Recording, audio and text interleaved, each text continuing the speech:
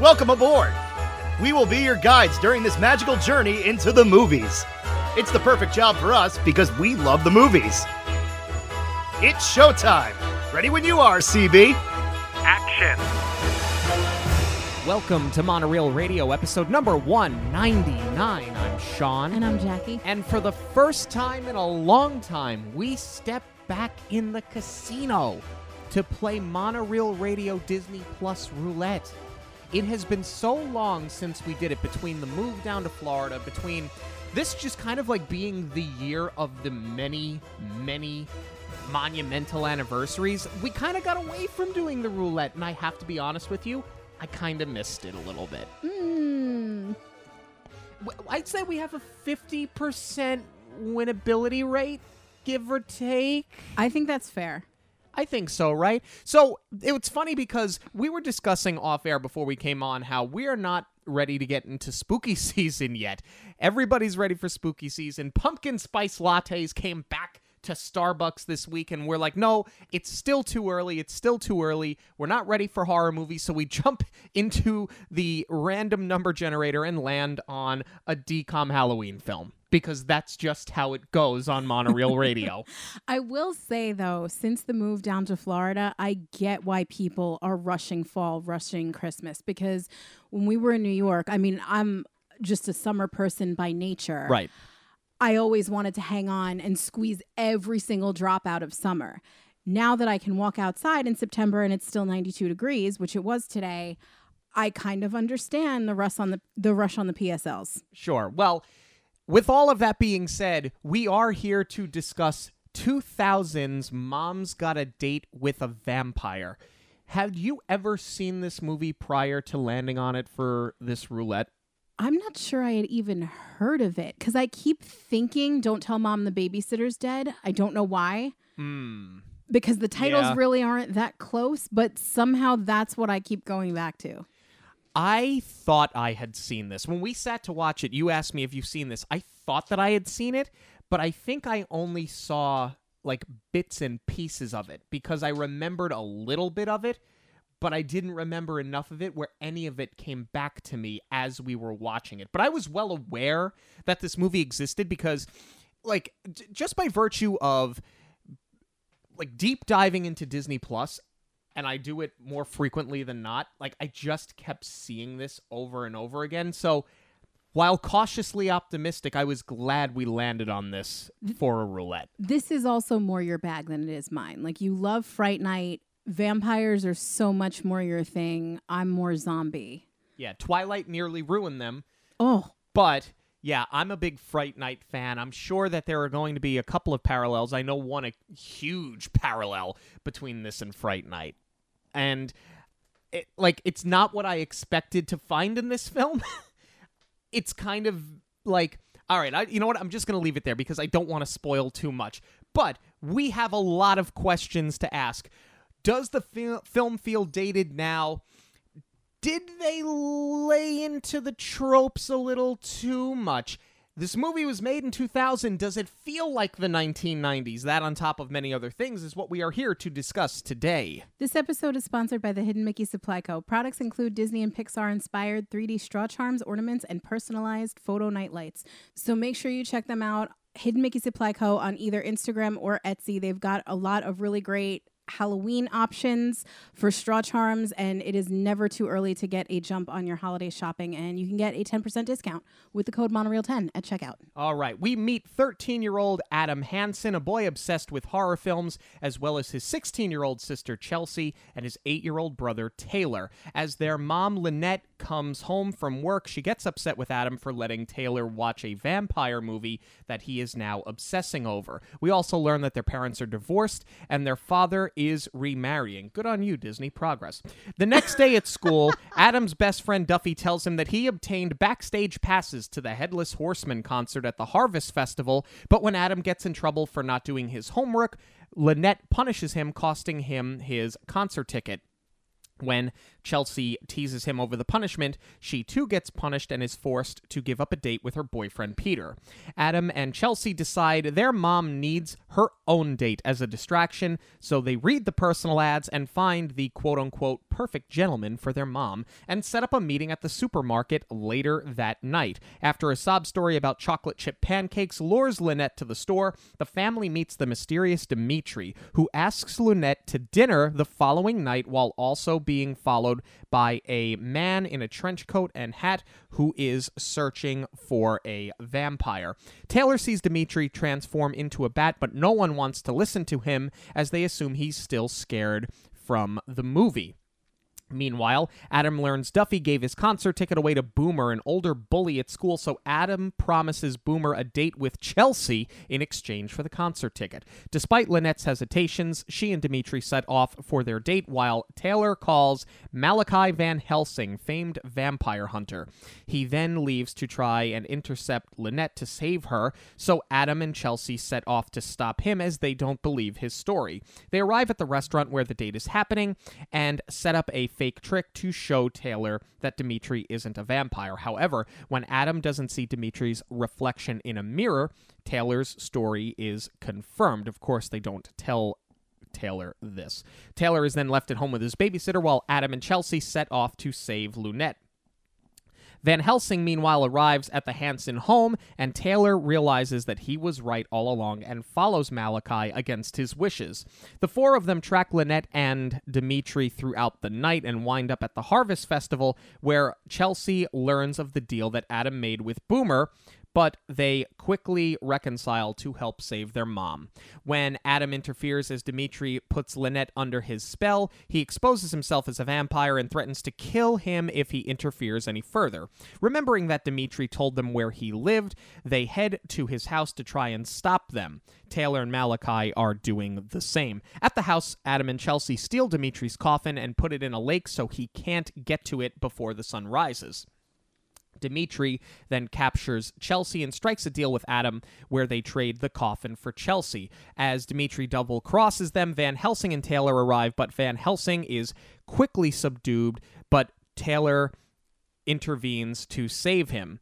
Chelsea and Adam are then captured by Dimitri, but Lynette, out of love for her children, snaps out of the spell that Dimitri put her under. She pushes Dimitri into the coffin where Van Helsing nails it shut with silver-plated nails, and with Dimitri now captured and on his way to Van Helsing's special hiding place in the South Pole, they all head home to go have their chocolate chip pancake breakfast. Van Helsing and all. Alrighty. So let's go right to the beginning of the film. When we watched it for the first time, the movie opens on it opens on the so the movie opens on the movie that I wanted to figure out how to articulate it, and there's no way. The movie opens on the movie that Adam is watching. It opens on a fake out, essentially. It's such a good fake out. It really is, because they dipped just before I went, oh, God. No, you didn't say, oh, God. You did say, oh, God. Because you, like many other people, thought that this was going to be like the hyper-cheesy opening to a DCOM where they were setting up some backstory. I thought it was a flashback. Exactly. And so did I. So when you see that they zoom out, when you hear the phone ring, when Peter calls Chelsea and the phone rings and they don't react at all and it cuts out and you see that Adam's watching television, it was spectacular. It was great. And then it falls completely flat because from the minute that phone rings, it is just trope on trope on trope with hot fudge trope, whipped trope, and a cherry trope on top. Let's start with the fact that now, okay, let me take a stab at this. Is it the older sister and the younger brother bickering over nonsense? Is that one of the tropes? Yes, and then another scoop of scared kid brother and the whipping of single mom trying to hold it all together. Can we also just comment on how Chelsea gets mad that Adam is watching the TV and it's turned up too loud, yet she is the one that's on the cordless phone? So rude. I could understand if this was an 80s movie when you are literally tied to kids. Once upon a time, the phones were in the wall. And there was a long, if you were lucky, there was a long cord where you could have the option to move to another room. A lot of the times you were in your living room, in the den, there was a TV in that room, and you couldn't go anywhere else. You were stuck within like 2 or 3 feet of that phone. A lot of these Though I kids, feel like most people had them in their kitchen. yeah, I also think a lot of kids now don't even know what a home phone is. We have one because I refuse to not have a landline in For the all house. those spam callers. But anyway, yeah, it was a cordless phone. She had every option to move. Why would you take the call where he is watching the movie? Not to mention if it's your boyfriend, like, wouldn't you want to go up to your room for privacy?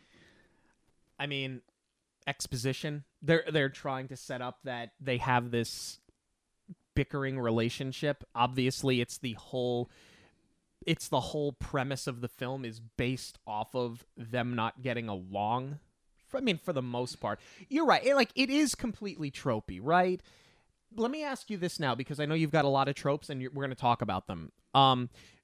Is there a part of you that forgives these tropes because this is...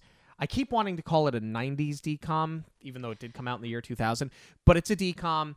It's in the year 2000. Does it get a pass for some of those tropes just based on that alone? No. In fact, I will go harder on it because it's a 2000s movie and it feels like 90. I keep forgetting that this came out in 2000. I'm going to call this a 90s movie so many times tonight, it's not even funny. But that's exactly it. It feels like one. So that's where I'm not going to be very forgiving on some of these tropes. You know what trope I picked up on too, carried over from the 90s? Large single parent 90s home. Is that a trope? Think about all of the film and television in the 90s. Full House. Now, he was a widower, but Who worked in television. Who worked in television. On a morning show. Large house in San Francisco. Similarly, Mrs. Doubtfire. Divorcee living in a large house in San Francisco. Was this a trope of the 90s? Looking back, because it was done so many times, you could make that argument, but my rationale for it was always alimony. And Mrs. Doubtfire, I will shoot you down right now, because he had a good job as a voiceover artist on a steady show. He was on a franchised show that came back for multiple seasons, and really, that was her money. That was Miranda's money. And her begonias, darn it. Her begonias. All right, so the, jump right into, I'm the mom, I'm a little overworked, things are a little out of control, jump into Adam's bedroom where it's monster movie, monster movie, monster movie all over the wall. We're going to have a difference in opinion on this. I'm going to let you go first.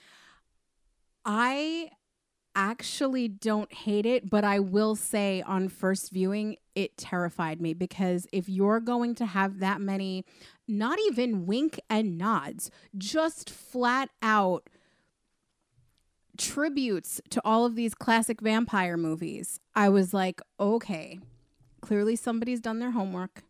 Clearly the director is a fan of vampire movies. You better deliver. So there was a bit of a pit in my stomach that this scene set up. I don't want to say too much more because I don't want to give away my full thoughts on the film. Okay. But this had the potential to be a disaster.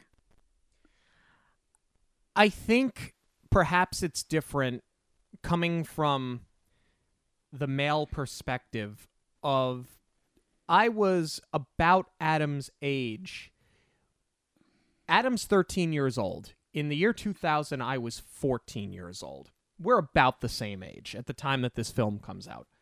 And when I had something that I loved, whether it be Kiss or the Islanders or the Yankees, you couldn't see not a drip of paint from a wall, because my room was plastered and cluttered with as much stuff as I could get.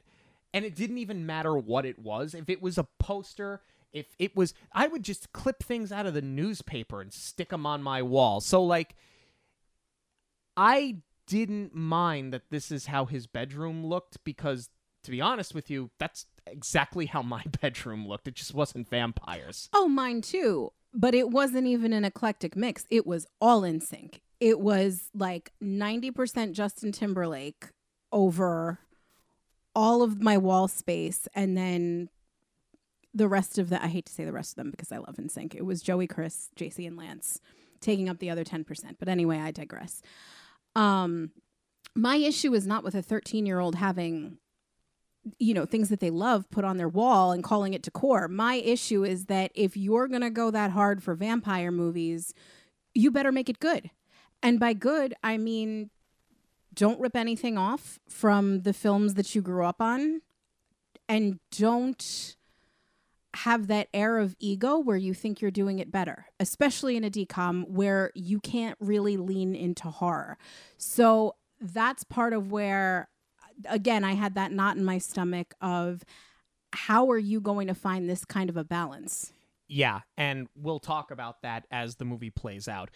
Let's talk about another trope that was such a thing in the 90s. Deadbeat dad? Deadbeat dad. Deadbeat dad. Well, we don't know he's a deadbeat. We just know that they are divorced. What is interesting is that Lynette has this whole thing planned out, this speech had with all of her kids that already knew that her ex-husband was getting remarried, and she's the last to find out. I actually really like this scene because as soon as she pulled the wedding invitation out of the mail, I was like, oh, this is so contrived. But the way that they did the exposition through the dialogue of, oh, well, Dad took us out last weekend and he already asked, and Taylor's going to be the ring bearer, and I'm going to do this, and Chelsea's going to do that. I actually sort of like the way that unfolded. It's kind of a jerk move on the dad's part, but it gave us enough exposition about the relationship with the dad and as well as the relationship with the mom, because he's like, you're still the bomb. So he could tell that she was feeling uncomfortable about it, and he put her at ease. And I think they actually handled that really well. And I think that they did a good job building a good relationship with Lynette and her kids. Yes. Just in that scene alone, you do so much, like, fleshing out of the character in...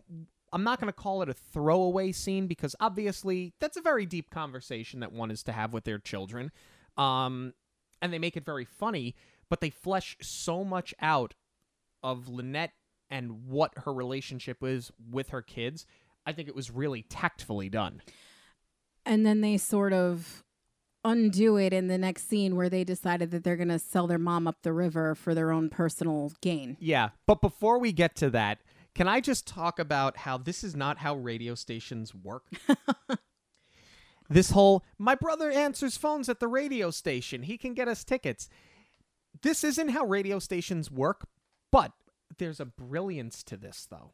Yeah, it's not exactly wrong. It's not exactly wrong, but it's not exactly accurate either. And I'll explain why in a second, but let me talk about why it's brilliant.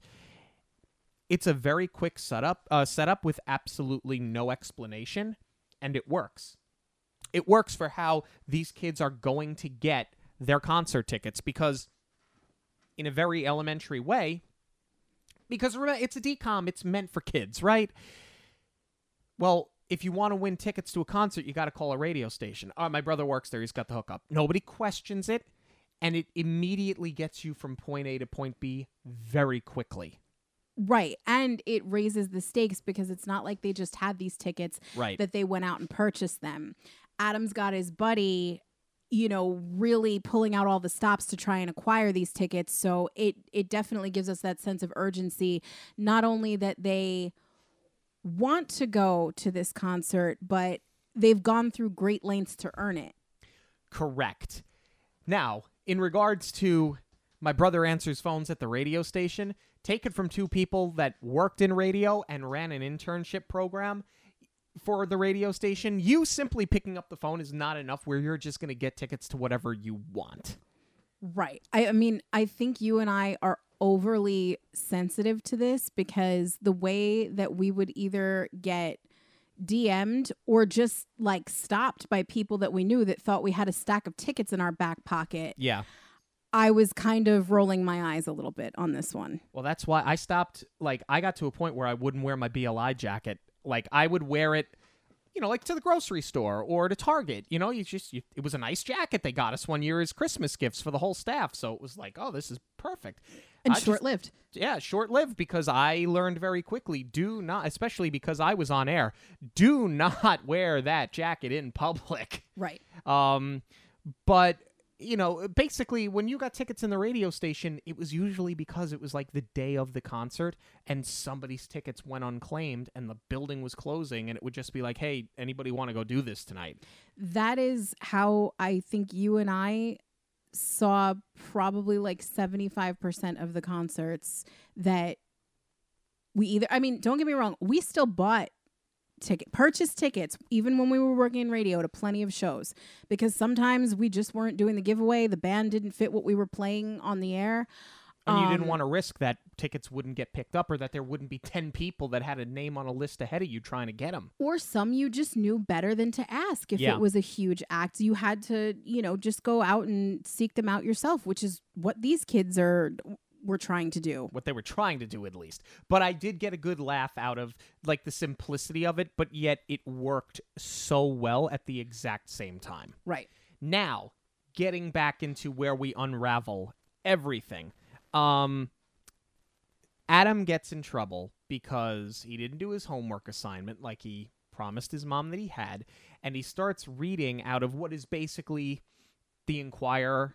I wish they had gotten the rights to use the Inquirer. I think that would have been hilarious. Right, the Weekly World News, all of these supermarket tabloids. But all of the color and the font was the same, so you knew exactly what it was supposed to be. Yeah, he's in his history class having to read his one-page essay, by the way, one-page essay about somebody that he admires or looks up to, whatever it should be, and he just basically starts reading a Van Helsing article, gets in trouble, mom says, you're not going to the concert. The bickering siblings thing, where he gets in trouble, Chelsea keeps picking on him for it, gets herself grounded on top of it. So now, we're stuck together for the weekend, grounded. 90s trope? Hands down 90s trope. I do want to dial it back for just a second, though, because I actually don't feel like he was reading the article, because he clearly knows a lot about vampires. This is what he's into. This is his wheelhouse. Did he write the paper? No. Should he get in trouble for that? I think the jury's still out on that one.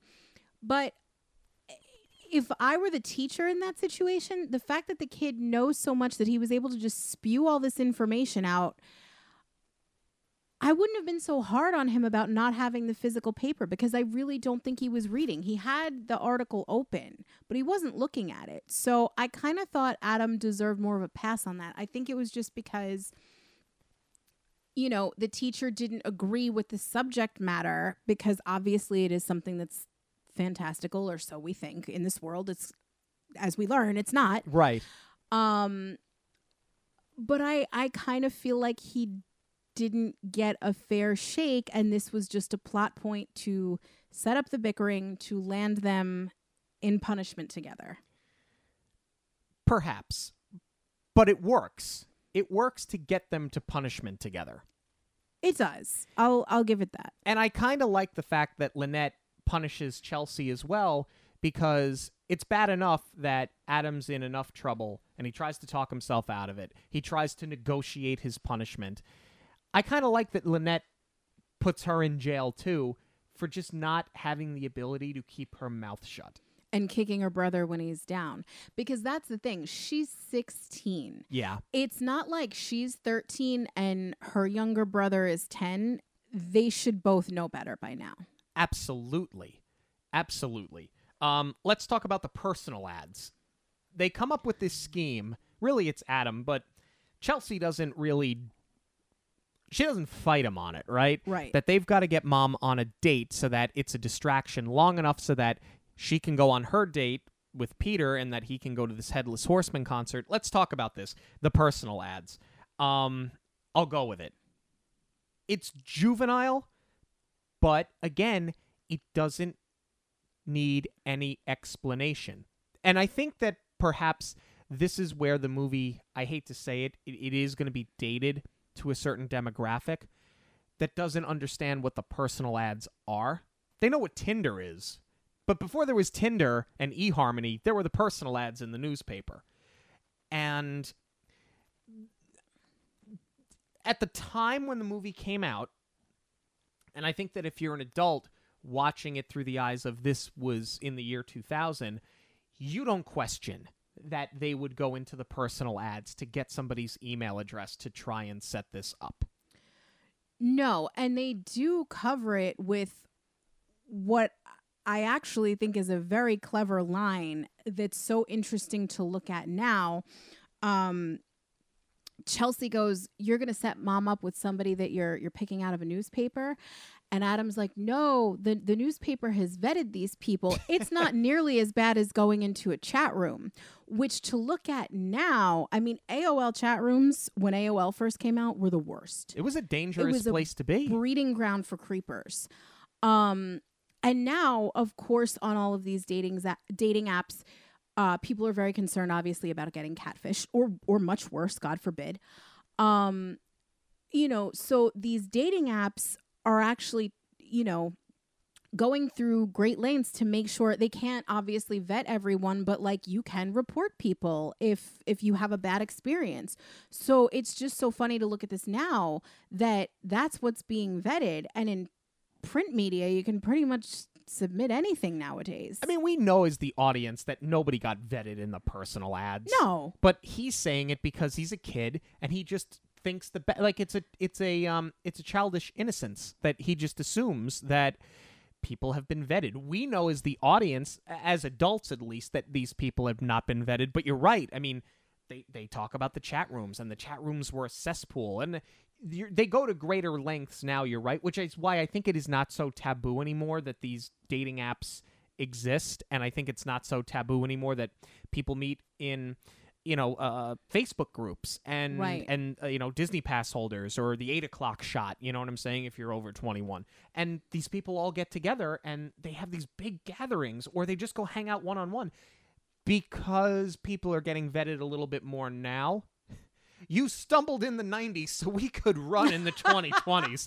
But yeah, I don't think that kids would understand how taboo that was when this movie came out. I agree. What really should have tipped us off, though, that even the personal ad was taboo was just by virtue of the email address being Wolfsbane. Yeah. Come on. I think that's also one of the hacky sort of things that I expected from all of these vampire posters all over the wall, is that you're going to be, just trying to fit in that vernacular wherever you can. But as far as the scene goes, I think this is actually one of the successes of this film. Even though they're doing a terrible thing by selling their mother out in this situation, you do have to set up this date. So instead of just trying to get her out of the house and run into some random person, or just find an excuse to get her out of the house, period, and then have her randomly encounter the vampire, I like that the whole thing was orchestrated. And it also gives the kids a bigger investment to fix their mistake, more than just, we have to save our mother. This is their fault now. The one thing I wish they would have leaned into a little bit more here is that, as awful as this is, because it is awful, right? What they are doing. They are selling their mother out so that they get their night out. But they do say, it's been a while since mom had a date. She hasn't been out, since she and dad split up. I wish that they would have layered that in a little bit more, where it's like, you know what?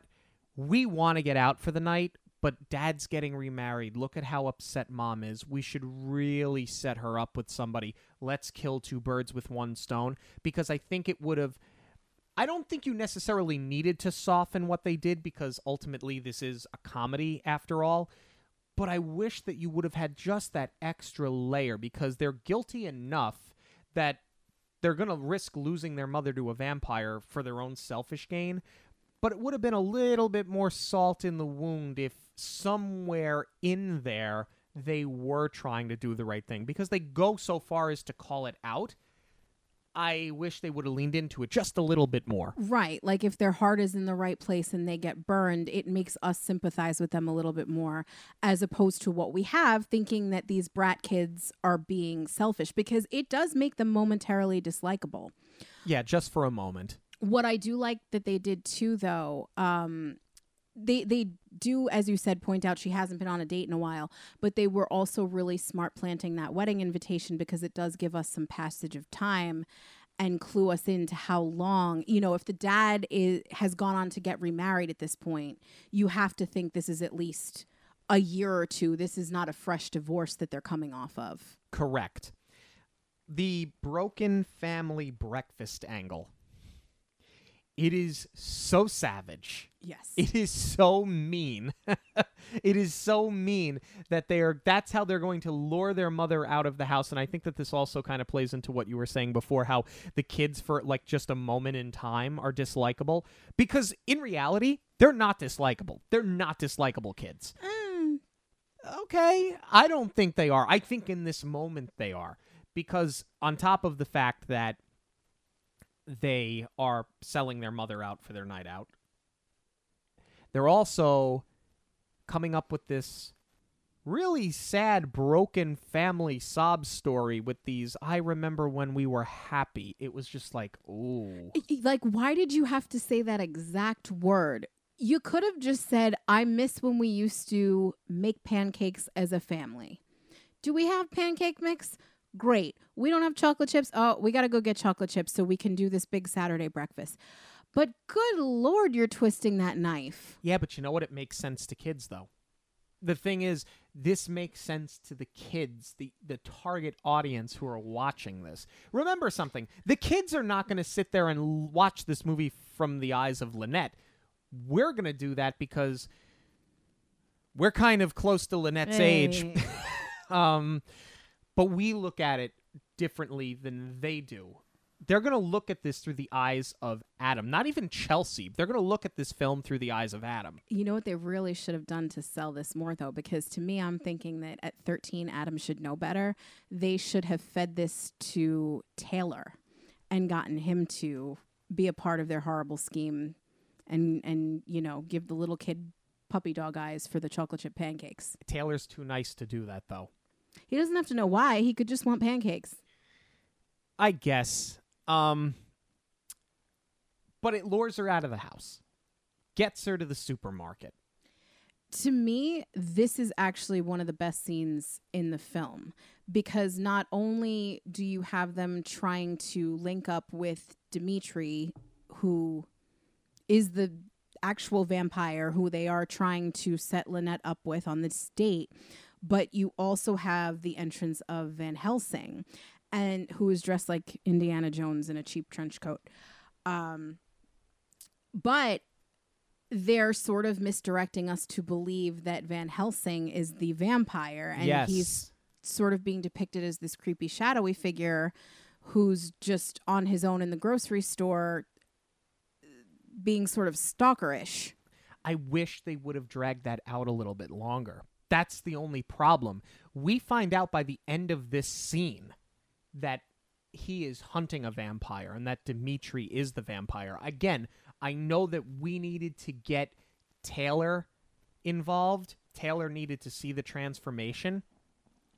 But I wish they would have dragged that out a little bit longer, where we were thrown off course, and the whole time we're thinking, oh, this poor guy, this poor trauma specialist at the ER, which is a great backstory, by the way, as to why he's only out at night and never during the daytime. Mm-hmm. You're thinking, oh, this poor man that actually likes Lynette now has to compete with this vampire that could at any point kill all of them.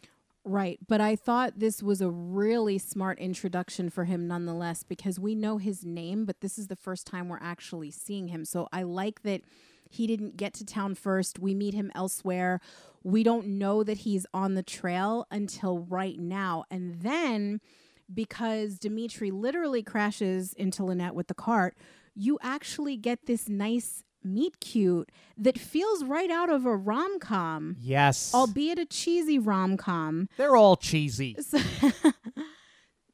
Hallmark season is almost upon us. So get ready for it. But I like that they had their own isolated meeting, even though the kids are going up to every single man in the store. Which is also very funny. And Lynette finds him on her own. That's why I wish they would have dragged it out a little bit longer, because I'm thinking this is what's happening. Right.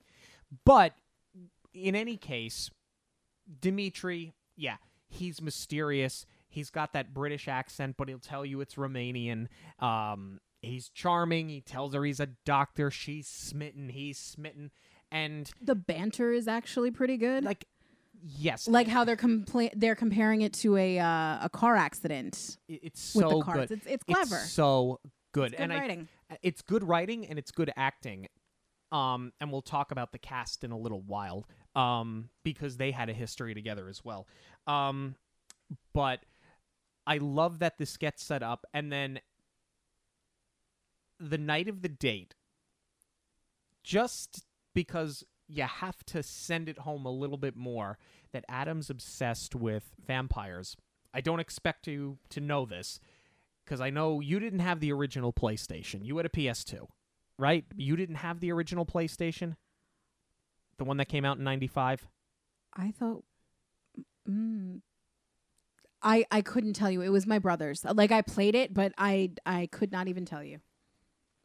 It brought me back to a time and place where 13 and 14-year-old Sean was sitting on the floor in his house on Long Island playing on the 35-inch TV The Legacy of Kain Soul Reaver, because that's what Adam is playing on his computer. And it was like... I'm not going to say it was more than deja vu, but not quite amnesia. It was like this moment where I just froze and I went, oh my God, it's Soul Reaver. And the premise of Soul Reaver was that Kain is a former vampire that is now collecting his vampire brethren. It was a great game. The sequels were terrible, but that original game, my brother and I wore the disc out. We played it so much. I would have never picked up on that in a million years, but there are several other things like that happen in the film. Like they walk under a marquee and it's for the Lost Boys, which is another vampire movie. That's not a big surprise. Question for you though. Yeah. Completely unrelated to the film. Okay. Well, sort of. Adam playing the game on the computer, was that after PS2 or at the same time? Is this like when you can... Is this similar to that you can play Roller Coaster Tycoon on a phone now and it was, this huge computer game back in the day? So... did they dumb it down for a computer is what I'm asking. They had it on PC and they had it on PlayStation. Okay. This was before the PS2, but they had it on multiple platforms. They didn't have it on Nintendo 64, because my brother and I would have had it for the N64. Oh, no. Well, let's see. No, by then we would have been... No, Xbox. We got an Xbox in 2001. It was Nintendo 64. Sorry, I'm rambling. No, it was a cross-platform PC or PlayStation. That game was curious. I was curious if they were trying to sort of shoehorn it into being in Adam's room versus him sitting in the living room or whatever. No. And in the next scene, you have Lynette trying to back herself out of this date. Now, Dimitri showed up. He's at the front door. They do the great vampire thing where he doesn't just walk in until he's invited in. Okay. I have issue with this, though. And why? This is where it's for somebody that has vampire posters plastered everywhere. And I'm not talking about Adam in this situation. I'm talking about the director's choice to have this homage to vampire films. You are assuming that we know the vampire needs to be invited in, and nowhere in this film have they mentioned it yet. Meanwhile, Taylor has been badgering Adam with all of these questions about how to identify a vampire and how to kill. Is kill the right word? Yeah, you kill a vampire. How to kill a vampire. And this never once came up. that would have been smart to plant in with all of Taylor's questions, because really, if you're not into vampires the way that Adam is, he is the expert, as they call him. The audience is in Taylor and Chelsea's POV for the most part. But the problem is, if Taylor knows not to invite him into the house, he wouldn't have invited him into the house. Because he's seen that he's bad at this point. All right, I will give you that one.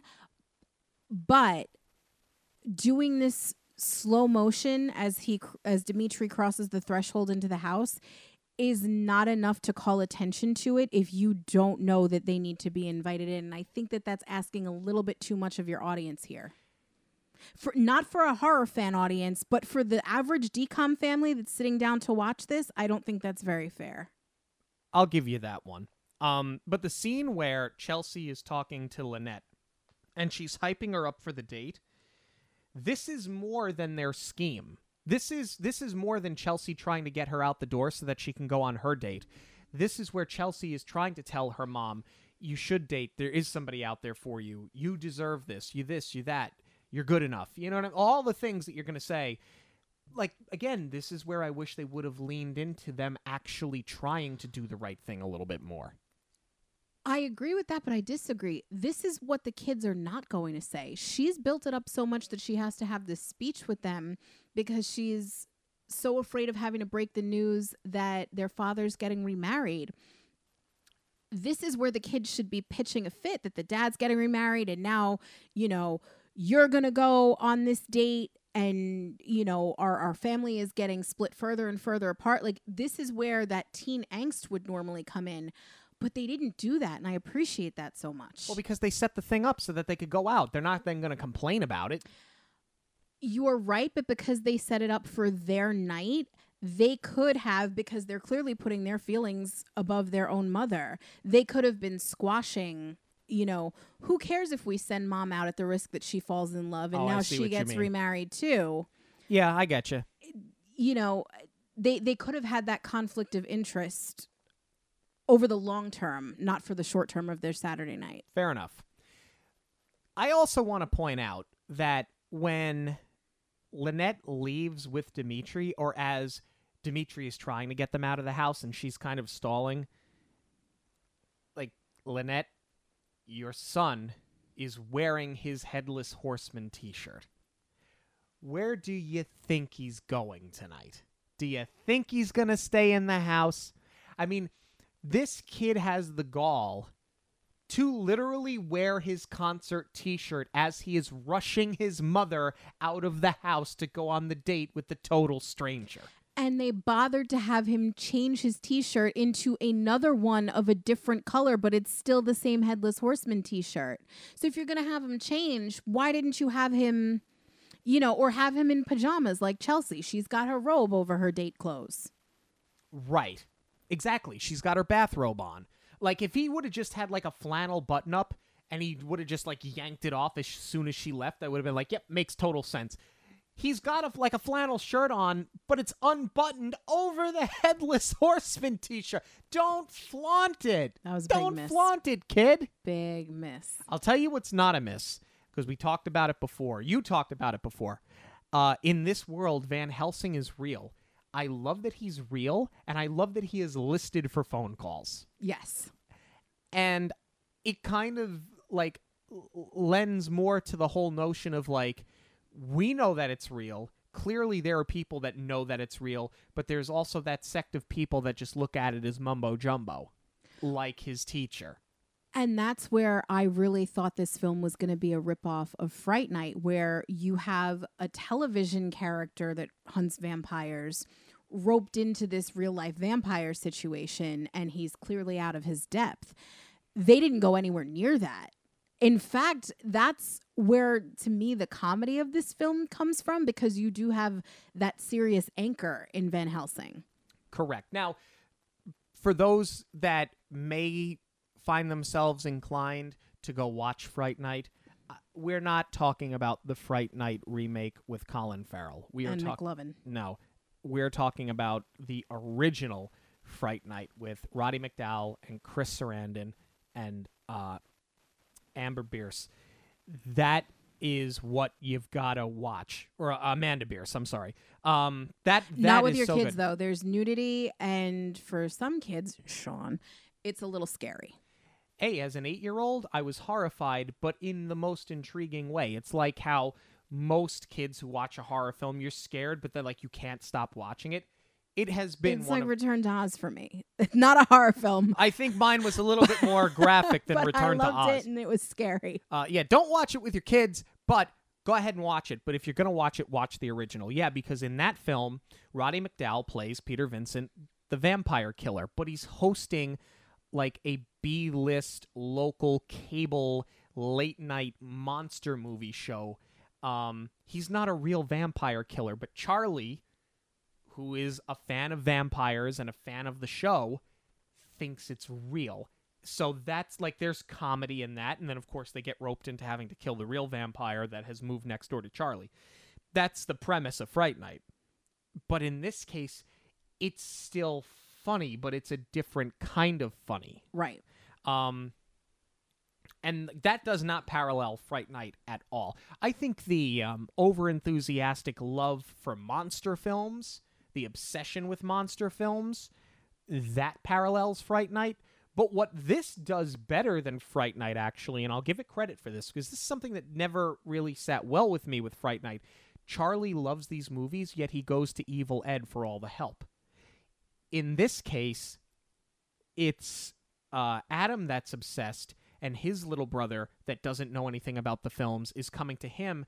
But Adam's also self-sufficient, because as the movie fleshes itself out and as we start going after Dimitri and we try to save Lynette, Adam has everything planned. And he tells Chelsea, we're going to do this next, then we're going to do this next, then we're going to do this next. So that is actually one thing that this film did better than Fright Night. I actually love this reveal where Taylor does get Adam on board to believe him. I think this was, again, more really clever writing because, you know, Lynette is on this date. She's uncomfortable. Right. She's trying to sort of throw Dimitri off by saying, you know, why do you want me? You seem so worldly and all this stuff. And then, boom, her kids come crashing into the date. And they just confront the issue. Adam tells Dimitri straight up, my brother thinks that you're a vampire. Let's prove him wrong so that he can relax. Because at this point, Taylor has left the house. And I actually really like that scene too, where Adam and Chelsea do actually put their own selfish ways aside. And they realize, you know, we can't just have Taylor out on his bike, you know, running rampant. Right. So anyway, they crash the date, they confront the issue, and it's just so clever because Dimitri is just trying to play along as the good date and go, oh, the spoon test, I'll do the spoon test. And he's trying to hype it up and make it seem all scary, like, what if I fail? And put on this show for Taylor. And it makes him come out like a rock star in front of Lynette because he played along and humored the kid.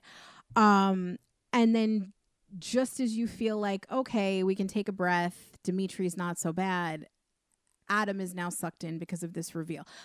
It's actually, I'll say it, it's a brilliant scene. It is, and you know what? It's one of my favorite Dimitri scenes in the movie because he is so good and Yes. he is so believable. And I'm going to go out on a limb. As somebody that watches a lot of horror films, as somebody that loves vampire films, not named Twilight, because if vampires go out in the day, they don't sparkle, they burn and die. I think that he is one of the most underappreciated vampires in cinema history. He's that good. I would agree with that. It's crazy that it's buried in this decom, but he is that good, and he is that believable, because what makes a truly great vampire, much like Chris Sarandon in Fright Night, is they are so charming that even though you know they're inherently evil, you start believing their line of nonsense. Exactly. And they did just enough to pace this out because before the kids get there, why don't you have a steak? It's good for your blood. And no, I don't drink wine. this movie does it so brilliantly, just where you think it's going to be really hockey and lean into all of those things that we've seen in other vampire films. They dip their toe in the water and then they yank it back out. Right back out. Yeah, no, right it's out. really well done. And I love that when she goes, "You're so good with kids," and he goes, "Yeah, kids are sweet," but he's not talking about their personalities. Didn't even catch that. Which is loved it. So funny because people were up in arms. There was a family dog in this film, and when Dimitri goes to pick her up for the date, he's like licking his chops over at the dog, and people kicked up a fuss about it. So that shot is no longer in. Interesting. But we'll talk about eating kids. But we eat kids. Got it. Well, I can't say I disagree. Save the dog, eat the kids. Yeah, I could get down with that. Let's talk about another trope that is not just a trope of... I'm not even going to say it's a trope of the 90s. I think it's a trope of every film with a babysitter, but it's certainly a trope of a Halloween film with a babysitter. This babysitter does not second guess, not for an instant, that a vampire hunter just walked into the house. She doesn't even care that anyone walked into the house.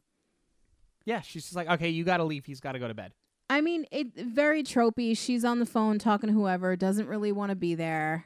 But at least she talks to Taylor at some point, which is kind of like you needed to make up your mind. Either she's going to be lost in her own world and have no idea what's going on, in which case she shouldn't have paid attention to Van Helsing at all. And all of a sudden she snaps to and Taylor's gone.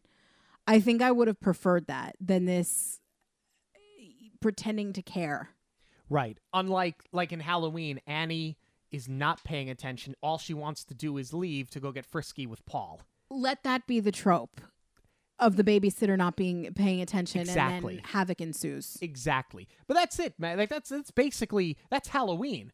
That's your teenager was not babysitting properly. They were off having a little too much fun with their boyfriends, and then I got hacked up over it. That was basically Halloween. So I love, whether intentional or not, that they still dipped their toe into this trope of just the atypical, while they didn't show anything inappropriate, the atypical babysitter in a Halloween film. Yeah, I actually think they could have leaned in a little bit harder here. They could have, but it's a DCOM. Here is where I can't believe that I'm saying this again. I think I know where you're going now. This is the parallel to Fright Night. It is the parallel to Fright Night. We might not be on the same page. I thought that the whole vampire in a dance hall thing could have only existed in Fright Night in its wonderful 80s cheesiness. We are back in a dance hall again. No, that is where I thought you were going, because I'm still really not sure how to feel about this one. I mean, I love when they did it in Hocus Pocus. I think that is still, I know I'm not trashing your Fright Night, but like that is the best one to me, where the witches and the monster, or the witches and the zombie are hiding in plain sight and none of the parents believe them and they think it's all a joke for Halloween. To me, that is perfection. It doesn't get any better than that. And I don't know if I give them credit here for trying, because I thought the Rockabilly Club came sort of out of left field, but looking at those two films as the comparisons, now I do kind of feel like you ripped it off quite a bit.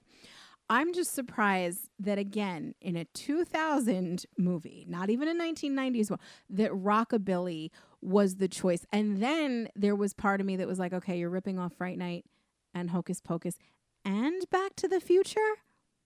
No, I will tell you why that makes sense. First off, there is a line, I don't know if you recall it or not, when they're in the grocery store and they're like trying to like sell Lynette to Dimitri, and they say she Hype used her up. to sing They're in being a rock a wingman band. Woman. Yeah, and they do plant that. I didn't catch it the first time, but I did the second. So I was glad that they planted that early, and this wasn't just like give Lynette her moment to make us as the audience fall in love with her the way that Dimitri should be at this point. But think about, and again, this, I think it does date the film. Think about the kind of quote-unquote rock music that was kind of big at the time. I mean, yes, you had Sugar Ray, you had Smash Mouth, but the Cherry Poppin' Daddies, the Brian Setzer Orchestra, Rockabilly was coming back. I don't know that it was coming back, but I would say that they were definitely paying homage to it. They were on the charts. Zoot Suit Riot. Oh, heck yeah. What was it? Flagpole Sitter? Flagpole Sitter. Yeah, I mean, they were all over the place. Rock This Town, when Brian Setzer did Rock This Town. And I mean, he had been big in the 80s, and actually that kind of makes sense because he was doing the Stray Cat thing. So if you think about it, oh my God, the timing, it's canon. Okay, I'll tell you why. Okay. Because Lynette had said that she hadn't sang in a band in 15 years. She gave up singing in a band when Chelsea was a year old. She got married, yeah. Right? Well, you're taking it back to 1985, so you can say Back to the Future, but not just Back to the Future, but also that is when the Stray Cats were the freaking Stray Cats. Whoa. So it would make sense that Rockabilly was big in the 80s because of bands like the Stray Cats and Back to the Future, and it was saw this resurgence in the late 90s and early 2000s. My God, it's all canon, and it all makes sense, and this movie just shot up the charts for me. Oh my God, what brilliance. Well, we could also make the argument that I don't buy that Lynette was going to, get up there and perform gangster rap either. No, I don't think she was going to go up there and do Gangsta's Paradise, but I do buy that she would get up there and sing. And do you need the scene where she sings? My answer is yes. I think you absolutely need it. I go back and forth with this because I'm still not 100% sure if it's Caroline Rhea singing. If it was any other actress, like if they had, for argument's sake, I mean, Shania Twain was huge with Man, I Feel Like a Woman coming out in 99. She was on top of her game at this point. If you had gotten somebody like that to do a crossover where a huge singer wanted to be in a movie or whatever, I would buy it. Well, that don't impress me much, so I'm happy if Caroline Rhea is the one that's singing it. Wow. Okay. I don't even know how to recover from that pun. Good Lord. My point was that I don't think Caroline Rhea had some sort of big music career where they'd want to showcase that. I mean, if anything, and we're going to talk about the cast, obviously, but she was huge during this time. I mean, she had come off of Sabrina. There was Caroline's in the City, the comedy club, which if you grew up in New York or Jersey, I think was everybody's after prom excursion. Well, I went to Dangerfields, but that was on the list too. Of course you did. I went to Caroline's. But I'm trying to think of like a comparison now of a female comedian who was just huge, like a Kate McKinnon.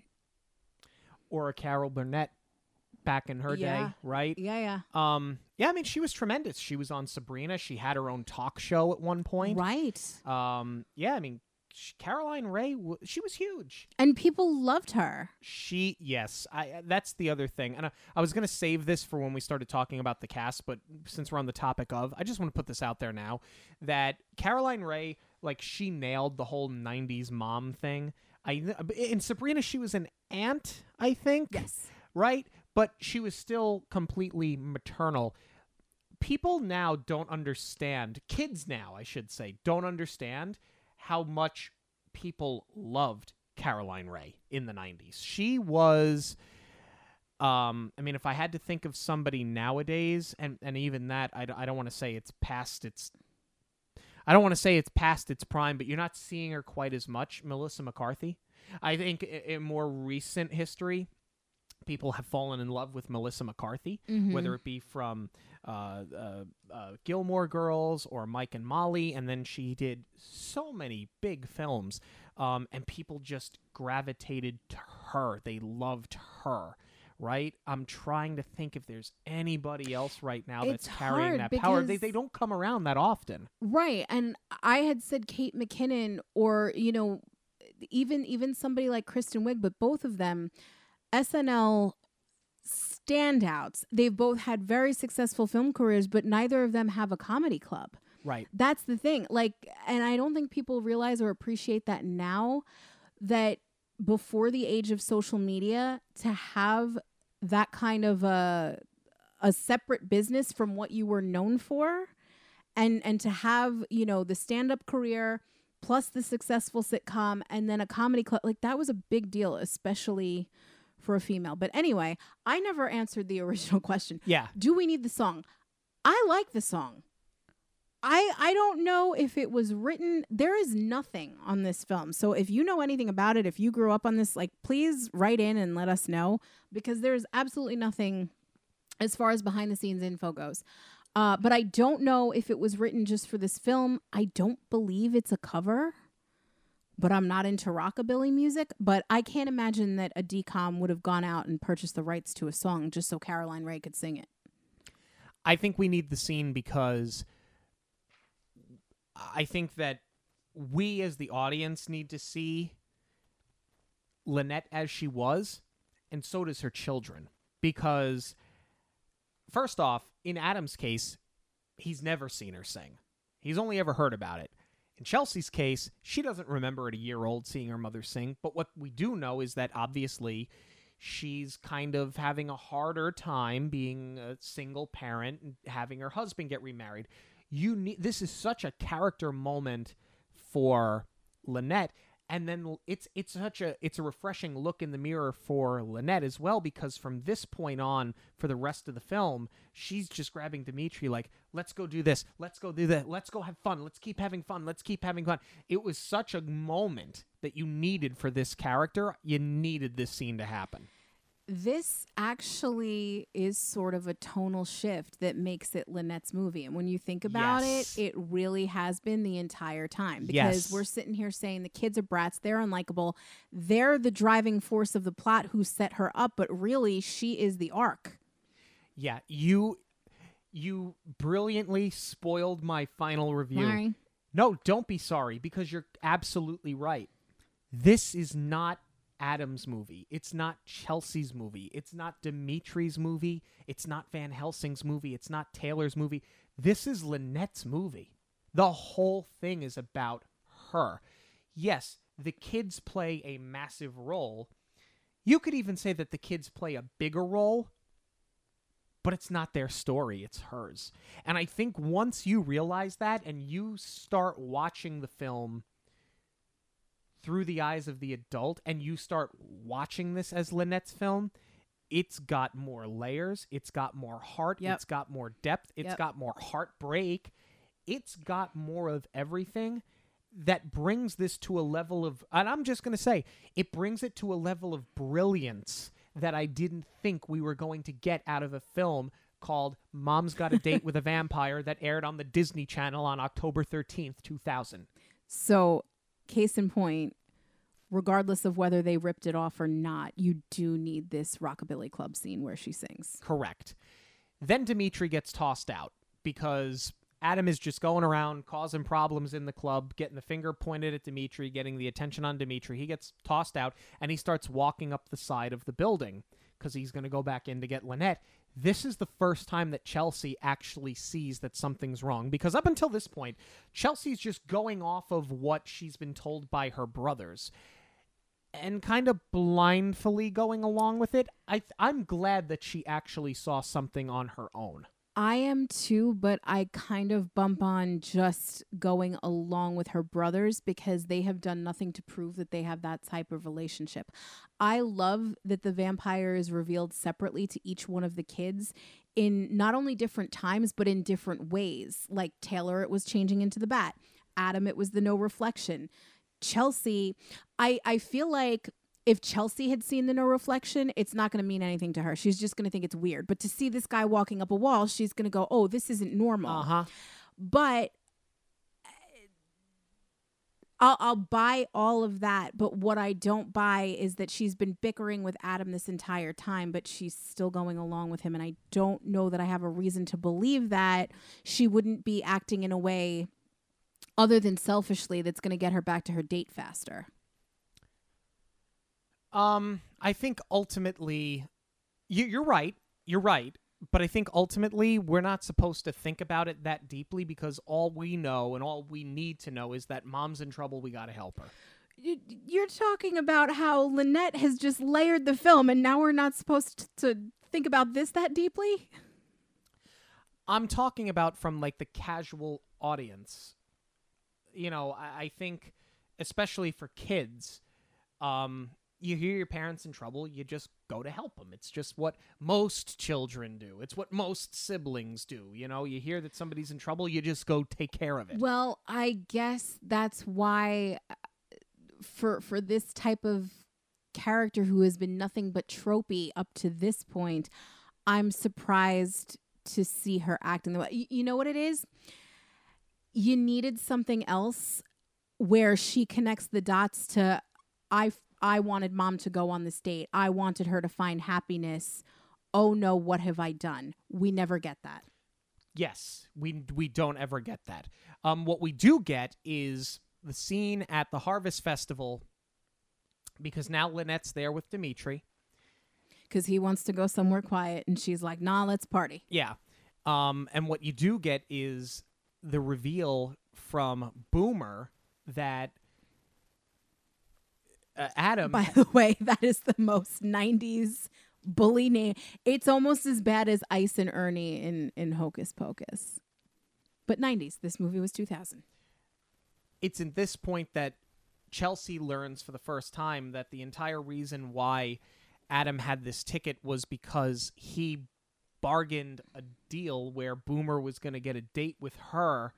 Right, because the friend found out that he was grounded and gave the ticket away. Right. Which all goes back to what we were talking about before.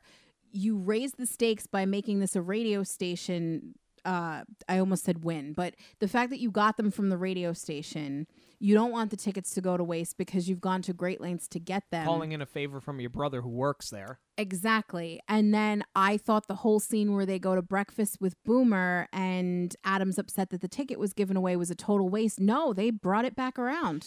I'm going to say this right now, with the exception of only one instance, everything that gets planted or said in this movie is brought back around later. Yes. The only thing that doesn't get brought back around, at one point when Van Helsing goes to the house the first time, and he's talking to Taylor when the babysitter is like not questioning why this mysterious vampire hunter showed up. Dressed like that. Adam gives him a chocolate cookie, and he goes, I'll eat it later, and he just puts it in his pocket. The cookie never comes back. Right. That's the only thing where they don't plant something early and bring it back around. This film does an incredible job of not, with the exception of that, not wasting a single line or a single second of screen time. Clearly something got cut because you would not have just put a cookie in your pocket for no reason. Right. I don't care how quirky your character is supposed to be. There was a purpose for that cookie, and we didn't get to see what it is. As I sit here saying the C word, and our dog is perking up out of a nap. Now we're going to have to give him something later. Here's what I'm really surprised about. Again, as much as we love the Rockabilly Club scene, I'm surprised that was not merged with this concert where Lynette was pulled up on stage. Because the other weird thing that I didn't mention in the prior scene, everybody knows who she is. Oh, you're Lynette's son. Oh, of course I remember Lynette's band. Yeah. I kind of feel like for this festival to be such a big community thing, and it seems like it's a regular occurrence, but like the band changes out. Right. I'm surprised that they didn't have that, just be one event and one scene and have everything happen there. And being that it was not that way, we really missed a fun opportunity for some Funhouse Mirror, no reflection antics in there. Yeah, but they did that in Fright Night, though. That's in Fright Night. Oh, you're right. That's when Amanda Bierce realizes that she's dancing with the vampire because she doesn't believe Charlie. But it's an 80s nightclub. There's mirrors everywhere, and she sees that she's basically dancing with herself. So it would have pulled way too much. Then it is a complete ripoff of Fright Night. I forgot about that. Forgive me. I'm not as well versed in that movie as you are. And no, this does not mean that I have to watch it again so that I remember. We got 2 months till Halloween, so I will be watching it plenty. But this is a really tough scene, though. That I wish they would have let the drama play out a little bit longer, because it's such a hurtful thing that Adam would basically just trade his sister away for this concert ticket against her will, because she's got a boyfriend. She's got a guy that she's steadily dating, and he's gone and promised a date with another guy.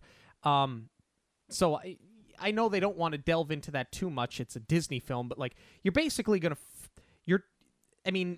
she's got to agree with it, of course, but you're going to kind of force your older sister to cheat on her boyfriend so you can go to a concert. I know it's not something they're going to tackle in a DCOM. They're setting the mom up with a personal ad. Well, I absolutely buy this from Adam. But that's what I like about this whole thing, is that Chelsea calls that out. She calls out that exact... he calls it out to her. He says to Chelsea, well, how are you mad at me for this when this is exactly what we're doing to mom? Right, and then she flips it on him and goes, which was also your idea, which is kind of lame because, Chelsea, you went along with it too. You didn't see the problem with it until just now. But I love that he says, but I'm changed. And she goes, from what? It was this afternoon. It's a really, it's a harsh scene, but they lighten it with some very funny dialogue where it is kind of unbelievable that he's seen the light now and it happened so quickly. So I think they did a really good job of taking what is a very hurtful moment, but softening it just enough. I actually like that the film is being self-aware enough to call it out, that this entire thing is taking place in about a 24-hour cycle. So I think that's also them sort of being self-referential. Right. But they make up quickly and they head over to Dimitri's home because he had mentioned earlier that he had bought a house. He was fixing it up. And something else that they did that I was really surprised that they actually went for here. As they're walking up to the house, Chelsea and Adam are talking about the situation. And they've just made amends. And they're fixing their relationship. And Chelsea says to Adam, hey, just so you know, we're a family. No matter what happens, even if it means it's just the three of us. And I went, oh my God, Chelsea's walking into this situation knowing we have to save mom, but knowing there's a chance that they're going to fail and Lynette's going to die and become a vampire. That's such a heavy moment for a DCOM. That line actually sort of makes up for Chelsea not having that aha moment earlier on of, I put mom in this situation, now I have to get her out of it. Because from Taylor's POV, he's got Van Helsing helping out, and he's got faith that this adult person is going to help them. Adam, who is the vampire expert, he didn't necessarily believe in his own expertise at first, but now he knows that he has to be the one to call all of the shots. Chelsea doesn't really have that same authority here. So now this is her contribution of, I don't have the expertise. I don't have an adult helping out. It's really just down to us now. What happens if we don't actually make it through this? Right. So as much as I didn't appreciate that she was invested without having a motivation earlier on, this definitely makes up for it. Yeah. What I also really love about this scene, and I don't think is something that's that common to see in these vampire movies, is that they utilize the coffin. I think that was done so brilliantly here, especially because it's two kids that are literally struggling to lift the thing. Yeah. The scene, the first time I watched this, I thought it started dragging on a little bit, but upon the next viewing, I thought it was really well done, because they're not going to be able to move this thing easily. No, not at all. It's way too big for either one of them to lift, but they make it work by pushing it down the stairs. Right. I think all in all, I like the conclusion of this film, because from the point that they get to the house until the time the movie actually ends, that all kind of happens very fast. I love the very clear history that there is between Van Helsing and Dimitri, because like, you as a vampire fan know that obviously Van Helsing has a history with whether it be Dracula or whoever, but I love that there is a clear-cut history that they keep talking about throughout this final scene. Yeah, and I don't even necessarily care that we didn't get to see it play out through flashback. Like, it totally justifies how when Van Helsing was tracking him down at the car dealership, he knew to light the ground on fire. Yeah. So I think that was all fine. Like, it was actually a good payoff in that he knew what to do. I just wish we had seen the cookie get put to use. The pacing, though, is kind of wonky for me, because once, again, I like all the coffin stuff. I actually think it was really clever to have Adam, sitting in the middle of the lake floating on this coffin. And then once Dimitri, he's like, okay, well, if it's not your mom, it's going to be Chelsea. Right. So Adam has to make a choice. I thought that was all very well done. But once they all get back in the house and Van Helsing shows up, that's where the pacing is sort of off, because you're right, it feels rushed, but at the same time, they're doing all of these shots in slow motion, like the door slamming and then falling on top of Van Helsing. And then when he puts Adam and Chelsea in the trance, the conversation before that where Adam's like, you're a vampire and you're going after an 8-year-old. I feel like that conversation dragged on, because you're right. He is a vampire. He should just be, he should be going after all of you right now and not giving you a pass just because you're kids. But that's also the difference between this being a straight horror and a decom. Right. So that, even though the ending was rushed, the conversation dragged. And then I felt like it dragged a little bit once they're put in the trance. And then you have a series of slow motion shots that also feel very quick, because there's just not a lot of them. And then boom, he's in the coffin and it's getting nailed. But what I like that they do here is they harken back to the opening of the film, where in the vampire movie that they're watching, the true love snaps out of the vampire's trance because true love takes over. I'm glad that that wasn't just a wasted line in the fake movie, and that they pull from that again with Lynette and the kids. Which is more than the kids deserve after putting her in this position. It is, but I'm glad that they didn't waste that. Right. All right, you want to talk about the cast here? Yes. All right, let's talk about Caroline Rhea. We mentioned her before. 90s royalty. She was just the right mix of comedy with maternal love and a sense of vulnerability. I think that she was perfect casting. It's not a surprise that she was cast. She obviously had the Disney contract because she had been doing Sabrina. But I think at the time there was no one else that you were going to cast, and I think she knocked it out of the park. I would agree with that. I really like, I like the song. I like the scene. We talked about it ad nauseum.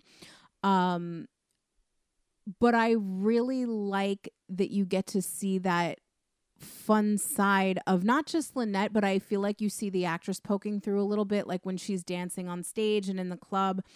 I always remember that about Sabrina, was her being the fun aunt. And I think that's just because that's who she embodies as a person. She's like a bubbly, just a fun, upbeat person. Right. And I think that starts to come through. So I really like when she's able to let her hair down a little bit.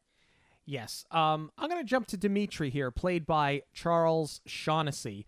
I said it before. I think he's an underrated vampire. And I want to point out, too, that this film, by 90s standards, had a star-studded cast. Because if you don't know Charles Shaughnessy from this film, a lot of you who either saw the show in its initial run or are catching it now in reruns will know him as Mr. Sheffield from The Nanny. Yes. And he and Caroline Rhea had worked together in the past. He was on Sabrina. They did a date on Sabrina. And then I think he was on her daytime show as a guest at one point. I know that they had a history prior to this film, so the fact that they had that really great interaction, the meet-cute being so good, it's because you had two actors that had already worked together and were obviously very comfortable together.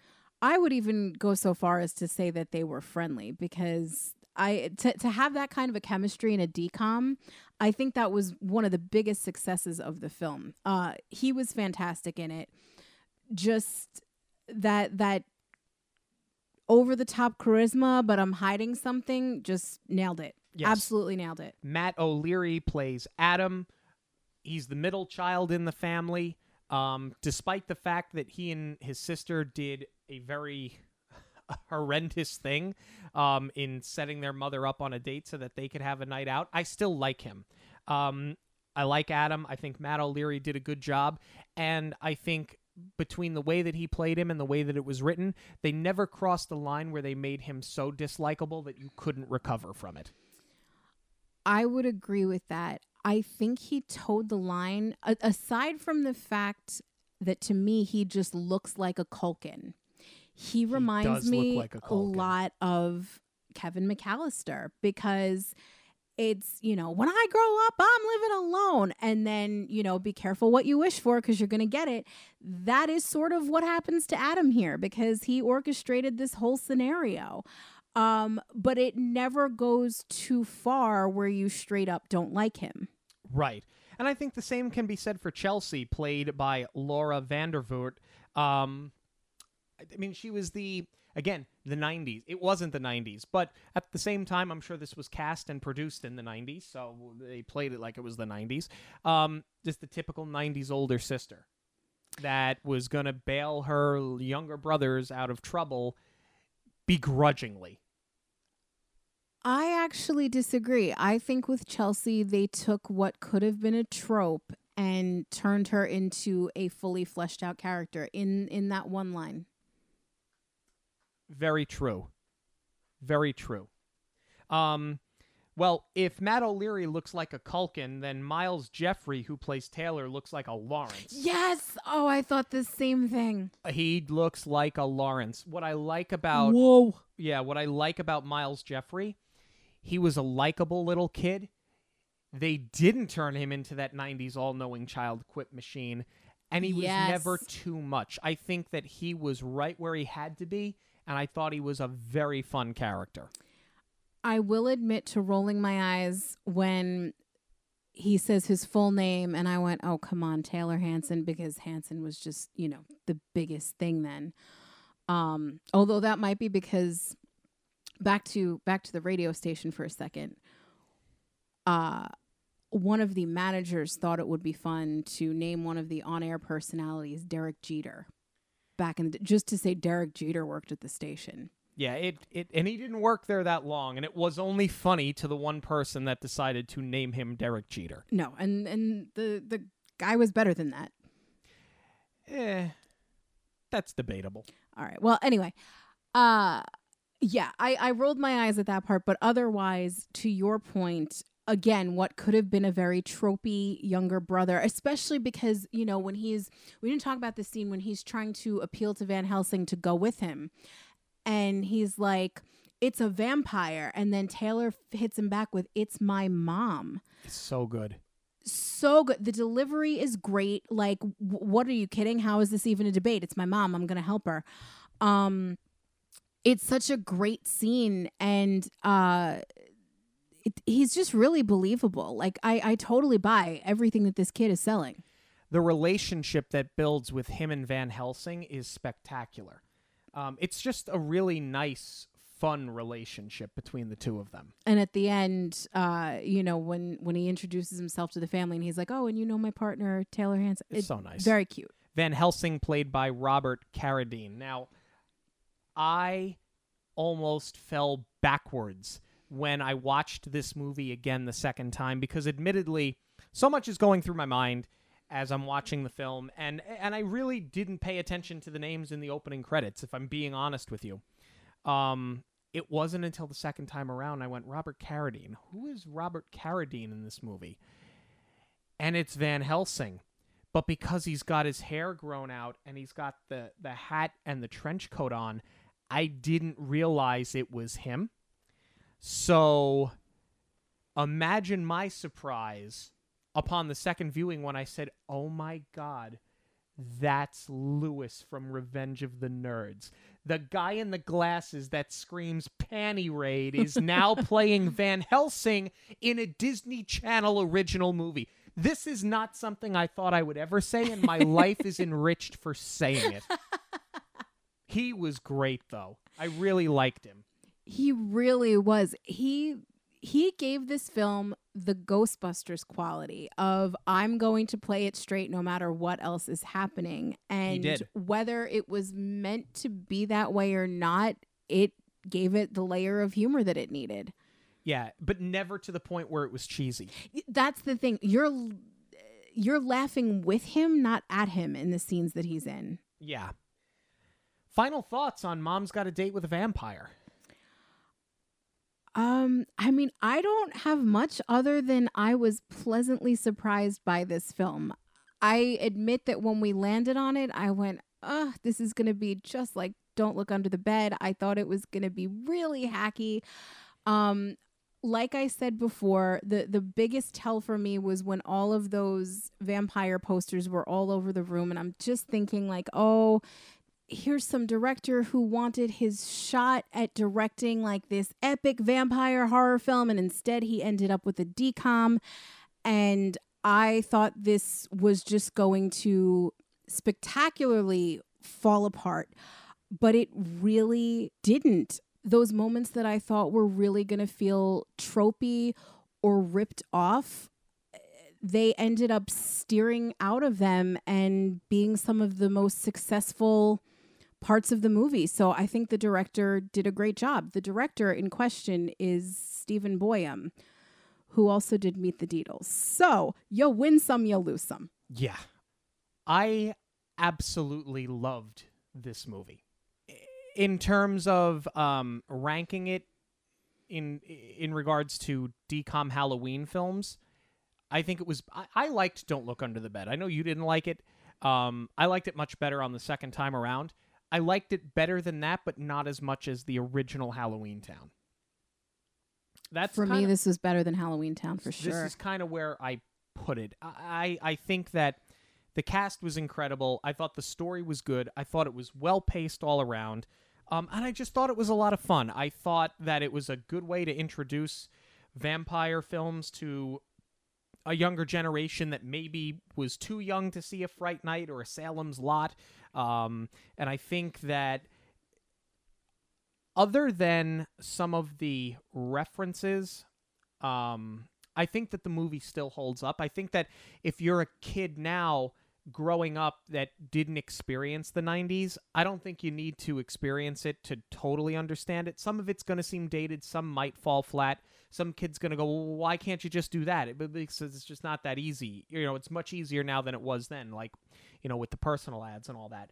But I think if you watch it for what it is, I think there's something there for everybody. I think a family can sit and watch this, and I'm going on record now, and I'm saying that I'm absolutely adding this into my personal Halloween rotation every year. I liked it that much. But we want to know what you have to say about Mom's Got a Date with a Vampire. You can let us know on Twitter, Instagram, and Facebook at Monorail Radio, or you can email us monorailradio@gmail.com. News of the week is coming up, but first a quick break.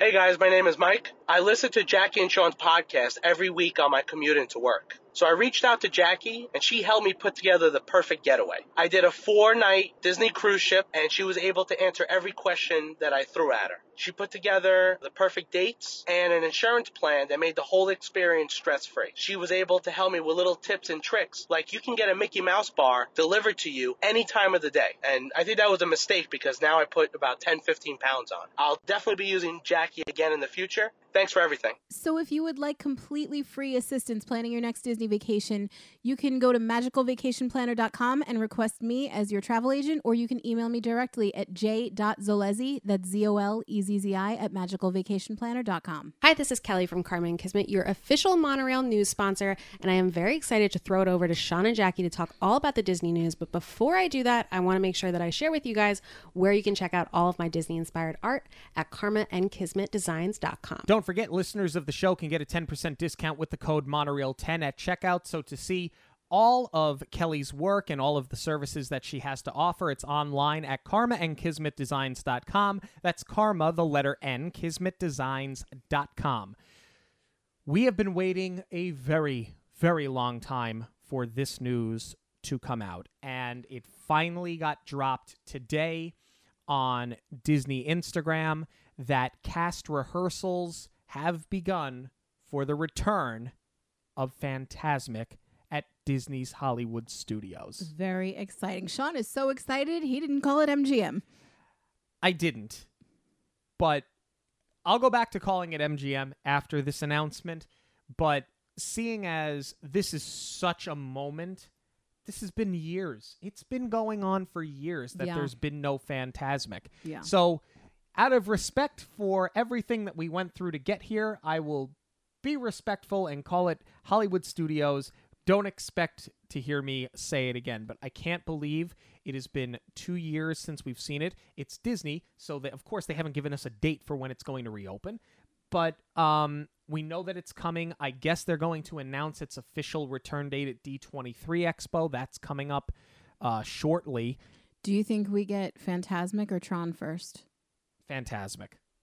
They have started to test Tron with riders, with actual riders, but we will have Fantasmic back before we have Tron. There's no doubt in my mind. I still think Universal is going to open a third gate before we see Tron. But Fantasmic is coming back. How excited are you? Let us know. Twitter, Instagram, and Facebook at Monorail Radio, or you can email us monorailradio@gmail.com. Thank you all so much for joining us this and every week on Monorail Radio. I just gave you the email. I just gave you the social media. Don't forget to like, subscribe, and rate us on Verbal or your podcast platform of choice. And for links to everything related to the show, it is always online at monorailradio.com. For Jackie, I'm Sean. Have a magical week, everyone. On behalf of Monorail Radio, we'd like to thank you for joining us. We'll see you at the movies, the stuff dreams are made of.